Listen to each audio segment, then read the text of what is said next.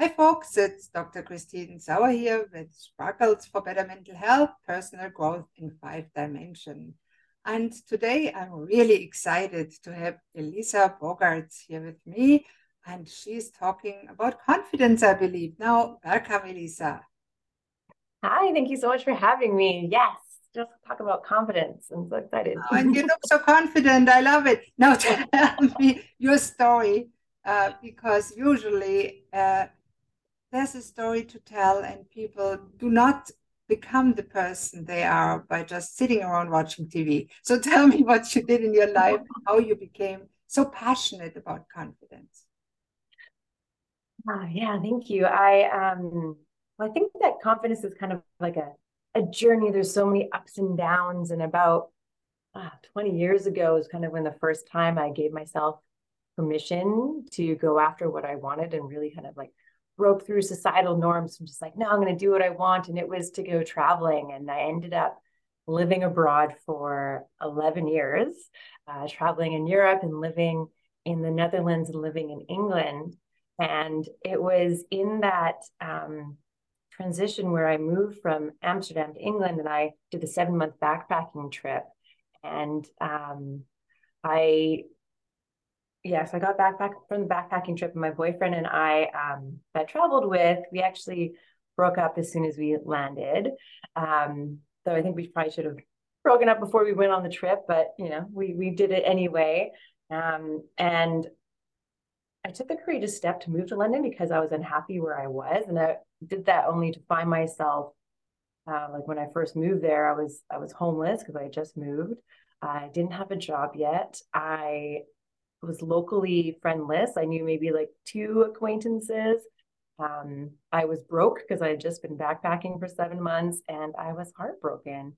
And this was the first time that I felt the weight of depression. And I really consider this to be my rock bottom. My confidence in myself was just so low.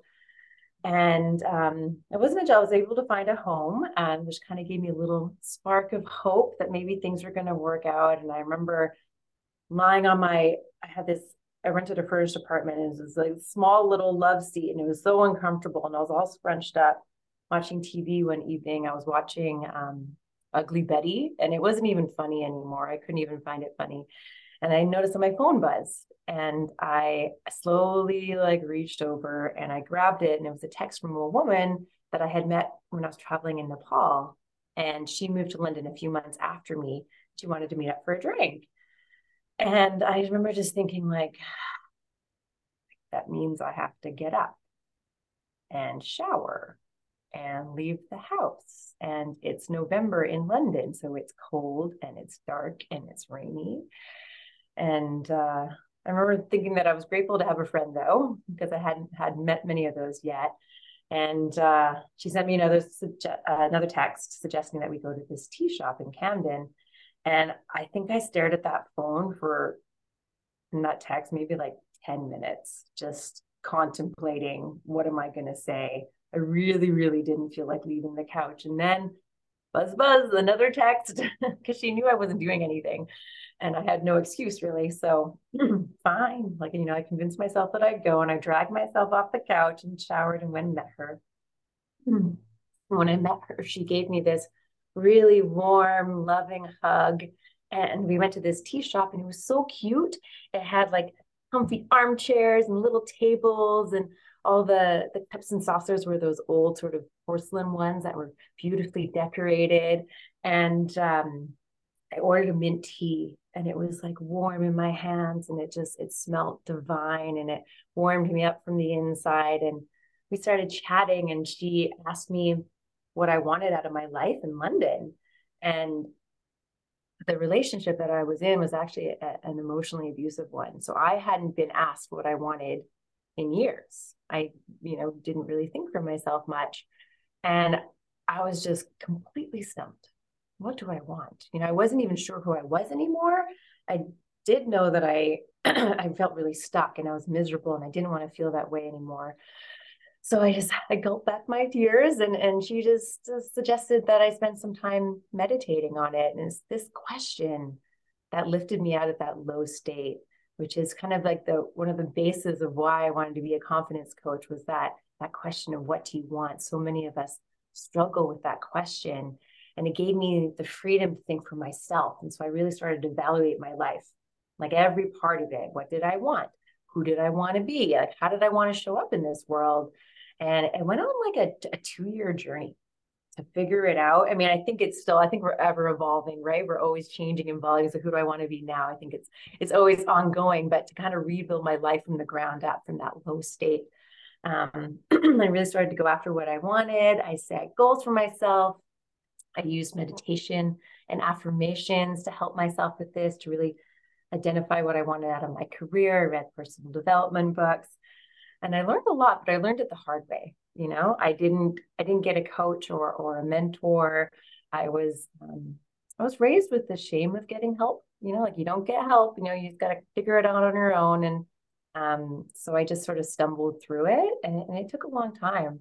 It took a long time to love myself and to speak my truth. It was kind of terrifying, actually, because I didn't have the proper communication tools. And I know that I rubbed some people the wrong way when I was trying to set boundaries and communicate them. Yeah. But I discovered my values. I really thought about what those were, and I knew I wanted to start living to them and be the person that I wanted to be. So, and to be like my authentic self and not like the multitude of personas that I did, these roles that I've been playing my entire life. I really had to be like, is that really me? Can I let go of that? I think we go through that a lot, and it took courage, right? And I really wish that I had a support system, or, someone to share my struggles with. But yeah, I learned the hard way to break through these challenges, and there's lots of ups and downs, but I did eventually find my confidence again, and I found happiness. Yeah, it Yeah, was a journey. confidence is an interesting concept because nobody really starts not confident. A baby is 100% confident. And then it stumbles in the world and it learns, well, walking is not that easy. And depending on the reaction of the parents, it gets confident or not confident in walking. And that applies to all skills that we learn. How was your Mhm. childhood? Because let's wind back before that journey, even. Were you always confident before you went to Europe to the travel? Uh, I don't know if I was. I think I was in some ways and not in other ways. I definitely wasn't confident with my voice and speaking my voice, and and knowing kind of how to say things in the right way. Definitely, I was always like, I might upset people, so I just won't say anything. I'll just stay silent. So definitely not confident with that. Um, I guess there were, yeah, some things that I was, and I did have friends that I liked, but I think that a lot of my life, actually, I felt a bit insecure and not so confident. And I think many people grow up feeling insecure. It's typical for teenagers, of course. It's part of being a teenager is not knowing, hey, am I a child now? Am I adult? What's going on here with that life that I'm having in front of me? And it causes fear, right? What do you do when you're afraid? Mm, you can retreat. Like, this is what I do. Usually Yeah. people, when they're afraid, you kind of retreat back into your comfort zone, into what's safe and feels good and where you belong. And even if that is a place that maybe isn't right for you. So when somebody comes to you that feels not confident and say, I can't get out to people and talk to strangers, it's scary. I don't know how to do it. What do you do? What's your process that you help them become confident? Yeah, I take them through well, it's like, I think it's also like every journey, but yeah, I have like a 10-step system. So I use the word confidence, and I made that into an acronym. And really, I first start out with the C is like confirm your desires. So it's like discover what your true motivation is, and like what your vision is. What is that for future self that you want to be? And can we get really crystal clear with that? And so that we have something to strive towards. And as a coach, I hold them at that. I'm like, I see this as you. And so I believe in them, and I support them in that, even in those times where they may not see it themselves. And then, yeah, I help them figure out how they can, like, all the tools they're going to learn, how they're going to incorporate into their lives. And then we look at mindfulness. We look at like every session has like affirmations and journal prompts and meditations to really go inside and go internal and figure out what it is that you really want, like kind of not have all that negative chat. There's so much external influences on us, right? So if we can try to block that and just be like, well, what do I want? What is me? And then we really look at finding the true you and doing like an exercise to help people and doing this self-exploration and finding like, well, what are your values right now? What is important to you? And how can you start incorporating those things into your daily life? And then we start looking at other things like, okay, let's look at the things that we all kind of struggle with, like perfectionism. And I like to call that step imperfection. It's perfect because we're all perfectly imperfect. And I think that can be really hard for some people to deal with. And so how can we look at that inner critic and those self judgments and turn it into self love, which I love doing with affirmations. Like how can you? What's a negative narrative that you say, and how can you really like see it and acknowledge it and feel it, and then find a better way of speaking to yourself about it, so you can kind of go through that process anytime it kind of comes up.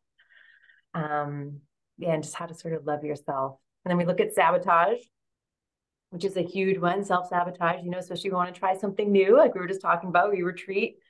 And then we look at deconstructing worries, like looking at fears, looking at rejections, like what are you worried about right now? What are you concerned going to happen? And how can we deconstruct that and have a plan? Okay, like if the worst happens, this is what I could do to prevent it or to repair it if it happens. And it's likely that it won't happen anyway, but it's really good to kind of get it out on paper and be like, oh, these are my fears and my worries right now. And then look at, and the next one is called experience ownership. And so it's like how, to admit mistakes that we make, and can we take responsibility for our own experience, right? So this is like, I've been doing it in a way of self-compassion, because in almost everything that we do, we play a part in it, right? We can easily like externally maybe blame people, but if we can take a part in what we do and be like, you know what, this was my part and this is what I can learn and grow from it. To really kind of do that and do it in a humble way as well. And then we look at boundaries, which is like one of my favorites. How do you set boundaries with people? Because people may challenge you if you want to change. How do you set boundaries with yourself? And using communication tools with that. And then we look at like, again, that aspiring future. So like, where are you now? And how do you like, what's that next step? How do you see yourself again? We sort of reevaluate that. And then we look at that evolution of like, okay, now that you feel so secure and you have all these tools and you know you can do whatever you want, what is it that you want and how can I help you with those next steps? That's like my whole process. And that is really amazing. And it's very complex and it's very comprehensive. And I think it would work for people, because what really people that need to know is, how do I get more of what I want? And many people, I speak a lot to depressed people, because from sad to sparkle, that's my specialty. And Yes. when I ask them, what do you want? I get everything they don't want. Right. And I have fun with them. And I always say, your brain works like a car. What you focus on, that's where it takes you. So when you go through a narrow lane lined by pylons and you focus on the lane in the middle, you get through it. If you focus on the pylon, you'll hit them 100% of the time. It's the same in life.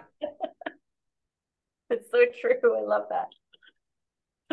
It's kind of a fun way to explain how the brain works, and really it is true, and that's where the affirmation that you mentioned come in. And I love affirmations if they're believable to the individual. That's one limitation of them, but it depends. You need somebody that knows how to help you build an affirmation that works for you, and not everything works. Somebody that's really depressed, when you tell them I'm happy and active, it won't work. No. Yeah. And the affirmations I really like to help people with is like, okay, well, what's that sort of narrative that happens a lot? Like if I think about me sort of growing up was, I'm stupid. I'm too stupid for this. So if I try something new and it doesn't work, I'm not going to get it right. I'm not going to bother. I'm too stupid. And it's like, okay, well, that's a narrative that comes up a lot for me. So like, what's an affirmation that I could change that to? And maybe it could be, well, I'm learning as I go. That's kinder, that's more compassionate, that's more loving. I have everything I need to succeed. I have all the tools and I just need to, and I know how to apply them because I'm a strong, intelligent, capable woman. Right. So even Those like are that. wonderful, because those actually are the ones that people need and that work. Yes, exactly. And so I try to get them because sometimes you're like, I want to be a millionaire. I'm a millionaire. Like that, you're gonna have these like wild, kind of crazy things that doesn't work. But if you can just, to me, Hey, it's there's nothing wrong with wanting to be a millionaire. no, not at But all. Yeah, if you're willing to take step by step to get there, because if you yeah, say to yourself, "I am a millionaire," but in your bank account are $5, well, that's right. not quite a good working affirmation. You can sit all day and meditate on it, and it won't fill your bank account if you don't take the steps. Right? Exactly, exactly. Yeah. Now, Elisa, if somebody that watches or listens to this episode thinks, hey, Elisa makes a lot of sense, and that's really what I need, how can they contact you? Yeah, you can go to my website, inspirationbyelisa.com. And then there you can schedule a session with me, book a session, and we'll talk about, what you want for your life and or your confidence and where you're at and see if the program's a good fit. You can also find me on social media at Inspiration by Elisa. That's awesome. And I'll make sure to share those things under the video and in the podcast show notes. So Thank thank you you. so much for being on the show today, Elisa. It's a pleasure. Confidence makes you sparkle. Let's Yeah. sparkle together and make fireworks. Yes, let's make fireworks. Go get your sparkle. You can do it. It's there. It's within you. Thank you so much for having me. This was great. Thank you so much, Elisa. Good luck. When you combine modern science, ancient wisdom, nature experience and love, magic happens. I'm Dr. Christine Sauer, physician, naturopath, coach, human. It feels like magic to my clients when their lives are transformed through the skills combination of natural and human sciences, ancient philosophies, and caring human-to-human interaction. Discover this kind of modern wizardry and let's prepare powerful healing potions together. Come and enter our wonderful world of wellness.